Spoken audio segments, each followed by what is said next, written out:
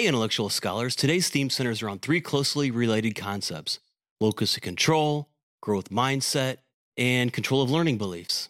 The first concept, locus of control, was developed in 1954 by Julian B. Rotter, who was a psychology professor at The Ohio State University and later the University of Connecticut.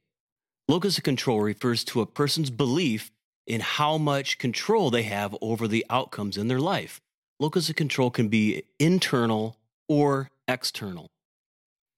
Someone with a strong internal locus of control tends to believe that incidents in their life stem predominantly from their own actions. For example, the results of a high scoring exam stem from their own effort or ability. In other words, they did well on an exam because they studied a lot, or they are just highly intelligent. On the other hand, the student may believe they did poorly on an exam because they didn't study enough. Someone with a strong external locus of control may be inclined to praise or blame external factors for their exam grade, such as the teacher was terrible, or the exam itself was too hard, or the exam was just too confusing.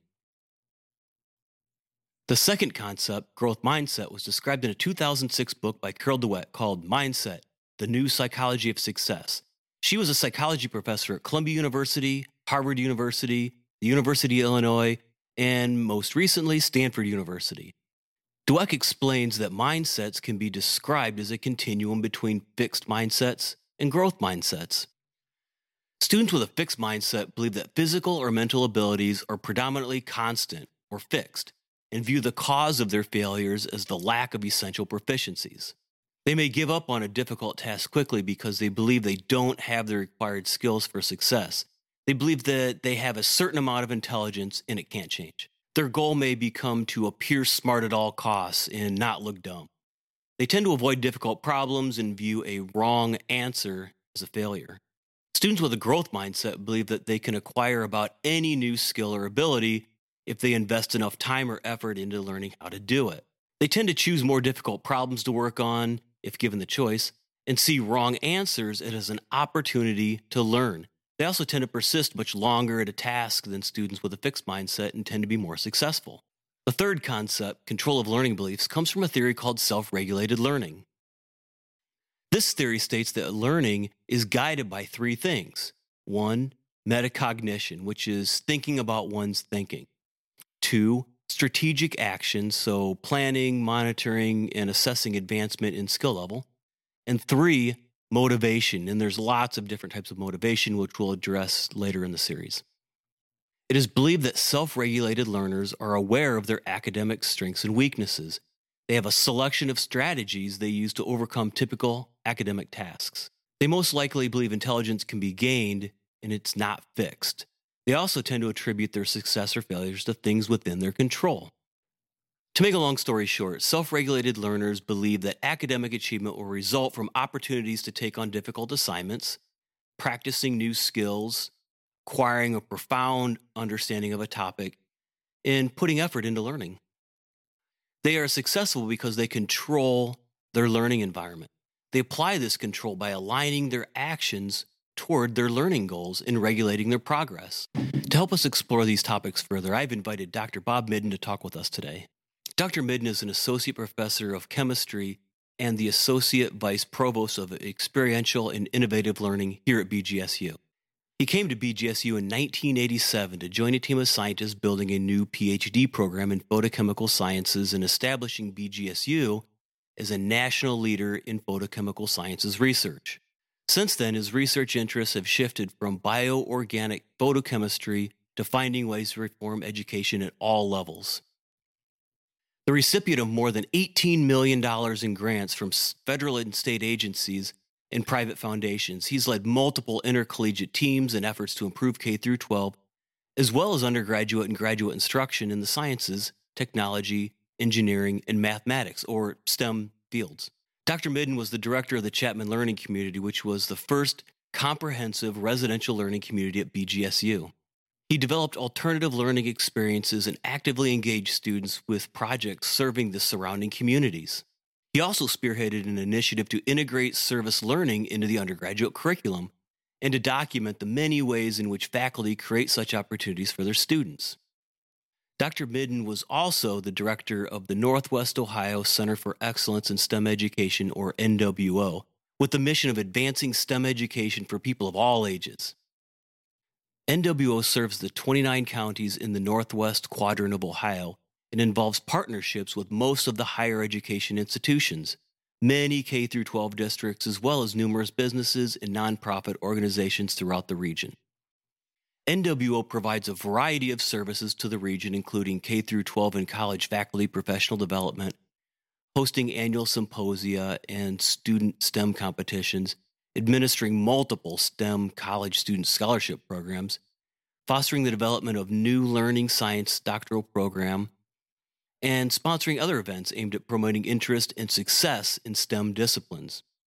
In addition to his work as NWO director, Dr. Midden led a scientific research project investigating major issues threatening the environmental integrity and economic vitality of Lake Erie and other Ohio lakes, rivers, and streams.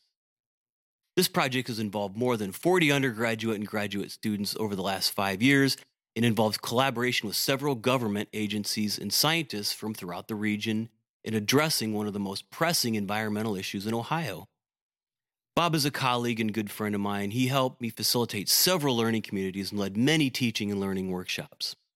Bob has a strong internal locus of control, and he's someone who teaches me something new or presents a complicated concept with a fresh perspective every single time I talk to him. Please welcome Dr. Bob Midden.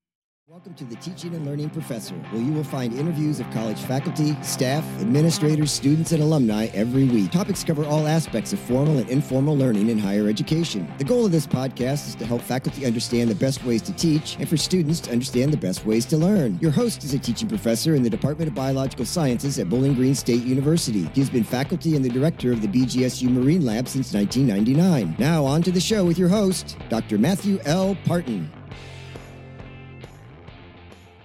Welcome, Bob Midden. I guess I want to start off by asking you if you could tell us a little bit about your educational background. I went to a Catholic school for grade school and high school and moved about every 3 months when I was in grade school up to grade 7. But it wasn't as bad as I think some people's experience have been for whatever reason. I was a good student after second grade. First grade, I got in a lot of trouble, got thrown out of the classroom once or twice. But after that, my second grade teacher showed me the way. It straightened you out. It straightened me out, straightened me right out. And pretty much. I did get in trouble in high school a little bit. But I got really good grades in high school. I was a class valedictorian.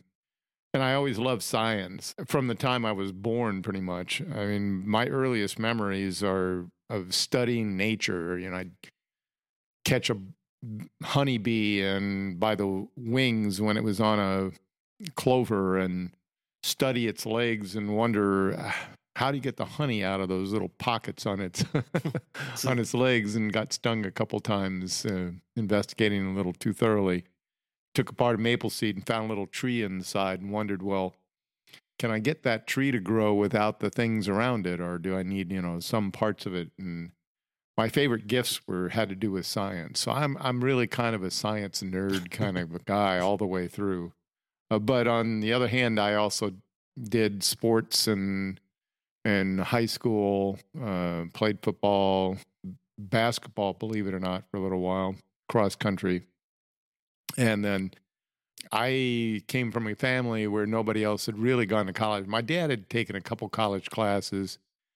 I think after World War II, he was in the South Pacific during World War II, but nobody really knew anything about college, and it was a blue-collar town, and none of my friends really knew much about it. My best advice came from an 80-year-old guidance counselor, if you want to call it the best advice, and because I'd gotten in trouble a few times, I think she decided that the best place for me was a little college in the middle of Minnesota, and so that's where she suggested I go. Maybe she thought you couldn't get in trouble out there. Right. Well, you can get in trouble just about anywhere. You put your mind to it. So, but I did okay, and I majored in chemistry and minored in biology because I got a full year of advanced placement credit in chemistry and only half a year in biology. And I didn't know what I knew I liked all the sciences, and I actually liked biology a little better, I think, but at the time there were better jobs available in chemistry, and I got that full year's credit. I figured, okay, I'll major in chemistry. But then I decided I had pretty much known all along I was either going to go to med school or graduate school, and kind of ended up going to graduate school by default. Still kept thinking about med school for quite a while. But anyway, went to graduate school in biochemistry so I could combine my interests in both of those areas, and I finished my bachelor's degree in 1974, went to Ohio State, finished my PhD in biochemistry a little bit short of 4 years in 1978, and then did postdoctoral research for about a year. Went to Johns Hopkins University and took a position there initially as a postdoc, then research associate, then a faculty assistant professor, and was there when I got recruited away by Doug Neckers to help start here at BGSU to help start the new Center for Photochemical Sciences and the new PhD program. At Hopkins, I had been in the Department of Environmental Health Sciences and helped start a new PhD program in environmental chemistry there. But so anyway, that's I came here in 1987, quite a ways before any of the students that are listening to this probably were born. So I've been around for a while. So you've done a lot of studying over the years. I have. You obviously. So I would consider you a lifelong learner. For sure. And so not only professionally in preparing yourself for your professional career studying chemistry, which is a very difficult degree if students are not aware of that. The way it's typically taught, yeah. So you have a PhD in chemistry, biochemistry, mm-hmm. and on top of that, you just have many, many, many proficiencies. You're a musician, you're a photographer, and just 100 other things that you know how to do that many people don't know how to do. I assume that you've spent lots of time teaching yourself how to do these various new activities all the time and improving the skills that you do have. And so I guess my question is, how do you prefer to learn? All right. Well, true confessions, it's not in the classroom. Sorry. Lectures never really did much for me. I preferred to learn on my own, and I was really good at it, but I preferred to learn on my own for a purpose. And that's how I've directed almost all my learning. I've always had a goal in mind, something I wanted to know or something I wanted to be able to do. And I searched until I could find a way to learn that, and then devoted myself to learning it. I did that even in graduate school. We had to write a proposal, and I wrote a proposal on a topic that nobody else in my graduate program knew hardly anything about, and just learned it on my own. But that was enjoyable for me. I've always enjoyed learning. I think that might have been partly because I got praised for it early on by that second grade teacher, not the first grade teacher. And I really enjoyed that. And I have learned things that I initially thought it was going to be impossible for me to learn. You mentioned I'm a musician, and I've learned to play multiple instruments. And there was a time when I thought I could never really play very well. And now I perform regularly, throughout the region, and have taught a lot of people to play. I, at one time, thought it would be impossible for me. I thought I had a learning disability for learning to play by ear, learning to improvise, learning to memorize music. And now I can do all of those things very easily and even expertly.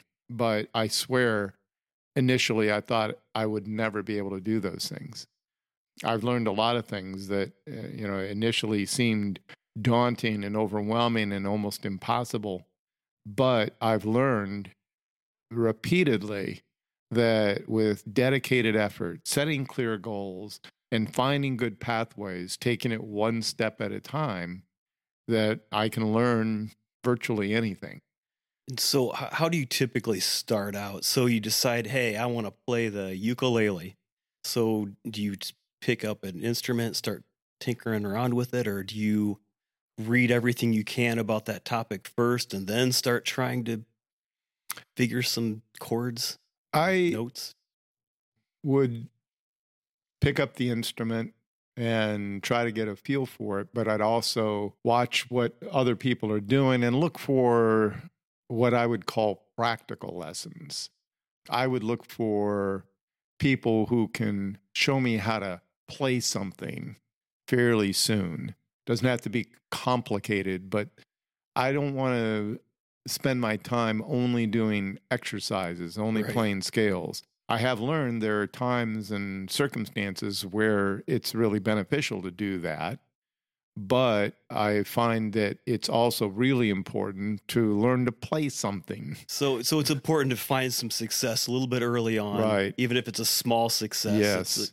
Then you can see yourself what you could become because, hey, I can do this little thing. Hey, if I can do this little thing, I'm going to be able to do something great later on. In order to generate the energy and intensity you need to learn really well and effectively, you've got to have the motivation.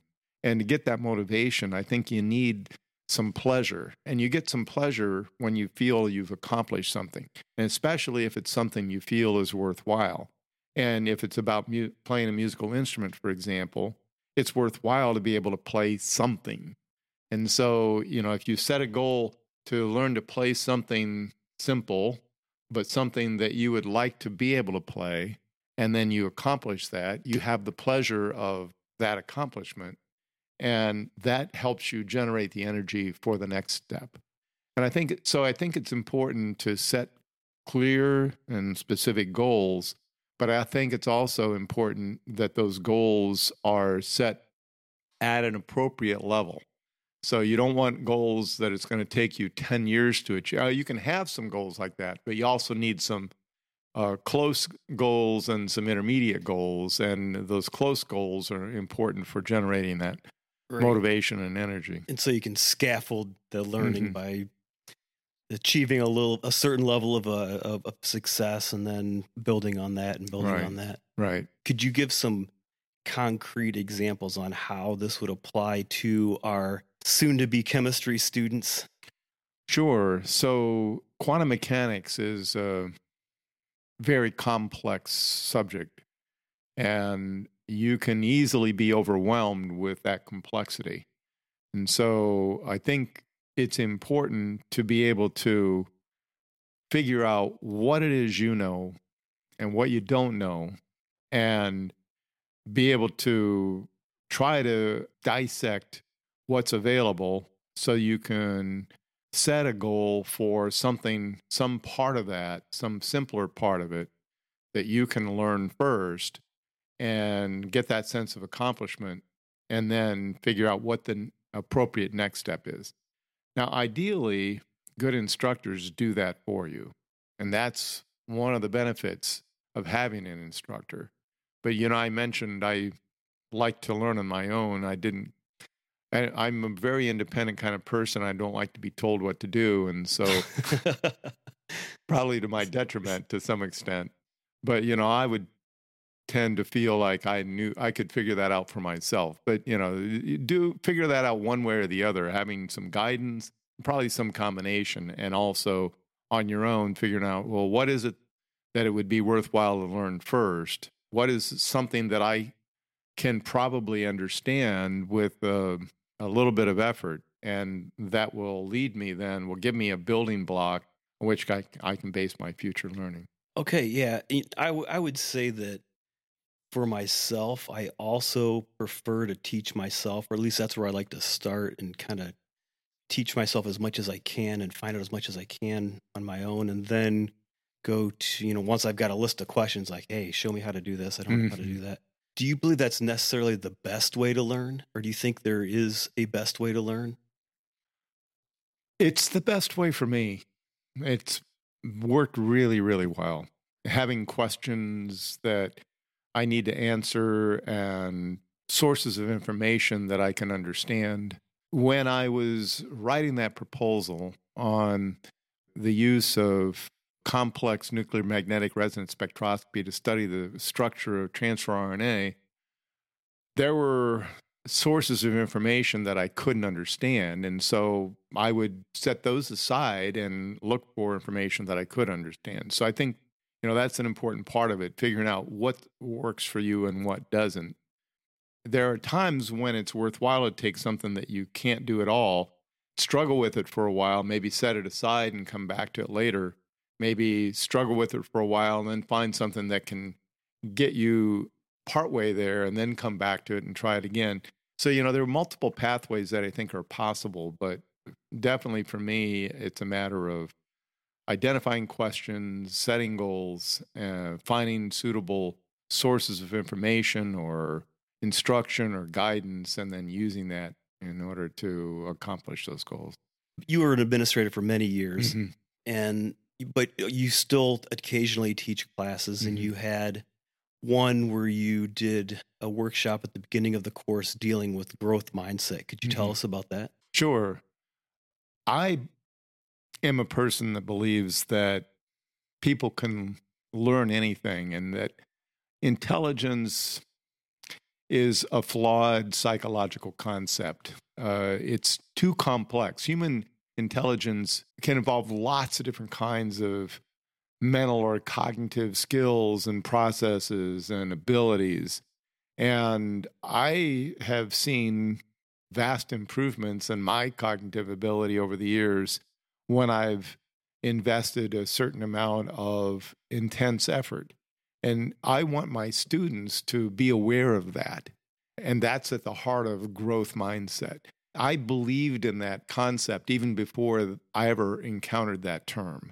I believed that you could get so-called smarter or increase your so-called intelligence. I just consider it acquiring new mental skills and new mental abilities. I do know that it requires intense mental effort. I do know that it's uncomfortable, especially in the beginning.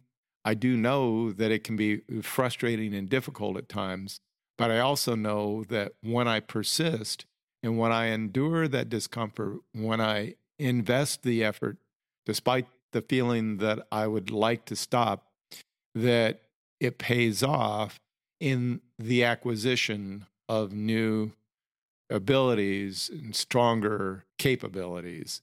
It's worth it in the end. There are times when it has felt like it wasn't going to be worth it. There are times when I would have rather just given up. But when those cases where I didn't, I found it was really worthwhile. And I believe that is one of the keys to long-term success and achievement of one's goals, but also in having a greater sense of personal, I would call it peace and satisfaction. Because when you've overcome difficulty, when you've faced a challenge, and when you've persevered and done it even when it hurts and done it even when it doesn't feel good, and then come out on the other side successfully, that gives you a certain inner strength and inner satisfaction that is worthwhile for its own sake. But that can also then give you a greater motivation to try even harder things and to succeed even further. I believe that's really important for the students I've worked with to know, understand, appreciate, and use. And so that's why I did a session on growth mindset. When I learned about it, what I found a benefit from that was that here were people who have studied that concept, tested it by trying different strategies, different experiences, different practices on real people, figuring out what seemed to work the best, and then offering that to others. And so I was able to benefit from what they had learned about it and apply that and use it with some of the students I was working with. I think it had some benefit. How did you present this concept to your students? I showed them evidence that Carol Dweck and others had collected from studies they had conducted where they had engaged students in some experiences, giving them some information about how the mind works, giving them some examples where people had been able to improve their intelligence with dedicated effort, and then inspired them to do that themselves, and found that, in fact, then the students performed markedly better. And so I gave the students I was working with similar kinds of examples, showed them some data, and also engaged them in discussion of some of the examples that were provided in the materials that I'd found. Cases where students had expressed lack of confidence and lack of belief they could accomplish something, but then with appropriate direction, guidance, and effort, were able to do so. So I showed students some videos of cases like that, the data, the examples, had them discuss it among themselves. We discussed it as a whole class, and then tried to put some of that into practice. And I'm sure everybody has had those kinds of experiences. If you learned how to roller skate or ice skate, very few people strap on a pair of skates and immediately go off and do pirouettes. But I think anybody who has normal coordination and strength can eventually learn to do pirouettes and do them well. And if you are willing to put in the dedicated time and effort, you can probably do them exceedingly well. And that's just one example. And the same is true of musical instruments. I've actually taught a number of people music and found, the same thing to be true. And I believe that talent is more the desire to put in the effort to learn than it is anything truly inherent. If you see somebody who seems to be inherently good at something, I believe most likely, if you look back through their life, there were times when they devoted, even perhaps as a toddler or in, at preschool ages or in grade school, where they had the predisposition and desire to try those things on their own until they got good at it, whether it's drawing, whether it's music, whether it's reading, whatever it is. And they just went, after they fell on their face, they just got back up and did it again and studied and thought about it and figured out, well, why did I fall on my face? What can I do differently so the next time I don't fall on my face? Tried that. Maybe it didn't work because they weren't quite good enough at it yet, but they kept practicing until they were, and then they didn't fall on their face after that. So our students with the growth mindset would see that they fall on their face and they know that that's just part of the learning process, and they're going to get up and keep doing it. They don't say, oh, I guess I can't do that. I'm never going to try that again. Instead, they think about it and say, well, why did I fall on my face? What can I do differently the next time? All right, try that. And even if they fall on their face again, study it again. Oh, that didn't work. Well, let's try this. And with persistence, I think you can accomplish virtually anything. There's so many examples of people who failed the first times they did. There are people who have gone bankrupt 3 or 4 times trying to start new businesses and then ended up incredible successes. Right. Yeah. There's so many examples of that. Why do you think it's important that students have this growth mindset? Because they can eventually learn so much more. If you don't believe that you can improve your intelligence, if you don't believe that intense effort can pay off by helping you learn things that initially seemed impossible, then your horizons are limited. You're not going to really be able to achieve your true full potential. Because to achieve your true full potential, you have to be able to increase your ability. You have to be able to overcome the initial challenges. You have to be able to persist in the face of initial failure and believe that eventually you can achieve the things that are difficult. I have a multiple choice question for you. Okay. In your opinion, is the purpose of a college education, is it to A, get a job, B, learn how to think and learn, or C, something to do while you figure out what to do with the rest of your life? It can be all of those, of course. I mean, you need to learn how to think and learn in order to get a good job and to be successful at it.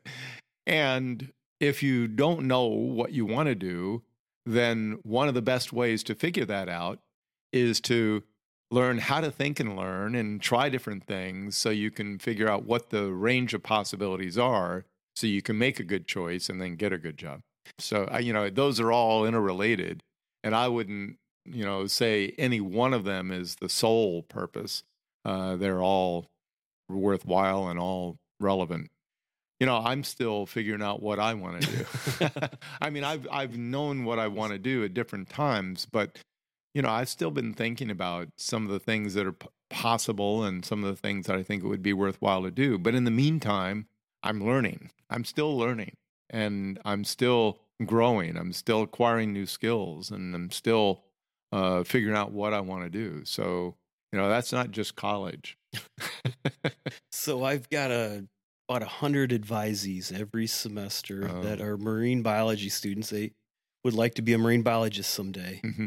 And I'm wondering, what advice do you have for those students?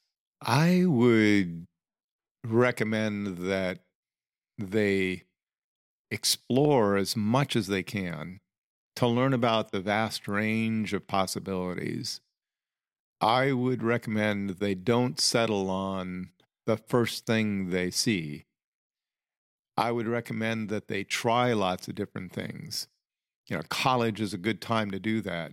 Once you graduate, and especially, once you get a job and you have a family and you need to support the family or whatever, it becomes harder to do that exploration. So college is a really good time to explore. But it's also worthwhile to make sure that your learning is successful, because this is also a really good opportunity to do a lot of really effective learning. Like it or not, the way our economic system works, you do have a distinct advantage with a college degree, and you can't get a college degree without a certain level of grades. And some jobs are easier to get if you have certain grades. And so, I think it's worthwhile to do what's necessary in order to get those grades. But along the way, there are lots of different things you can do to explore, to learn about the vast range of possibilities, to consider those, try some of those, and keep an open mind about where you might end up. I have one last question for Okay. you. What recommendations do you have for new faculty, seasoned faculty, or administrators in incorporating growth mindset into their curriculum? Well, it'd be worthwhile to learn a bit about what's already known from people who have studied that concept and tested various strategies for helping other people learn about it and appreciate it and be able to employ it, and learn a little bit about how to help their students become more aware of it. What are the most effective teaching strategies? What are the most effective types of experiences? And try some of that out. As with everything, you don't always succeed on the first try, so they should also be aware that if things don't go as well as they hope the first time they try it, they shouldn't give up. That's just like everything else I've been saying, persistence is the key. So I would recommend, that they learn about what's already available, what's already been learned, and a bit about how to apply it, and persist until they succeed. All right, great. Bob, thank you so very much for coming out here and talking with me today. You're welcome, and thank you, Matt, for what you're doing to help students learn about the most effective ways to learn and to give them some inspiration and guidance. Thanks for listening to the Teaching and Learning Professor with Dr. Matthew L. Parton. If you like our show and want to know more, check out his webpage at blogs.bgsu.edu/teaching and learning professor. And please leave a review on iTunes, TuneIn, Google, Spotify, Stitcher, or wherever you retrieve your podcasts.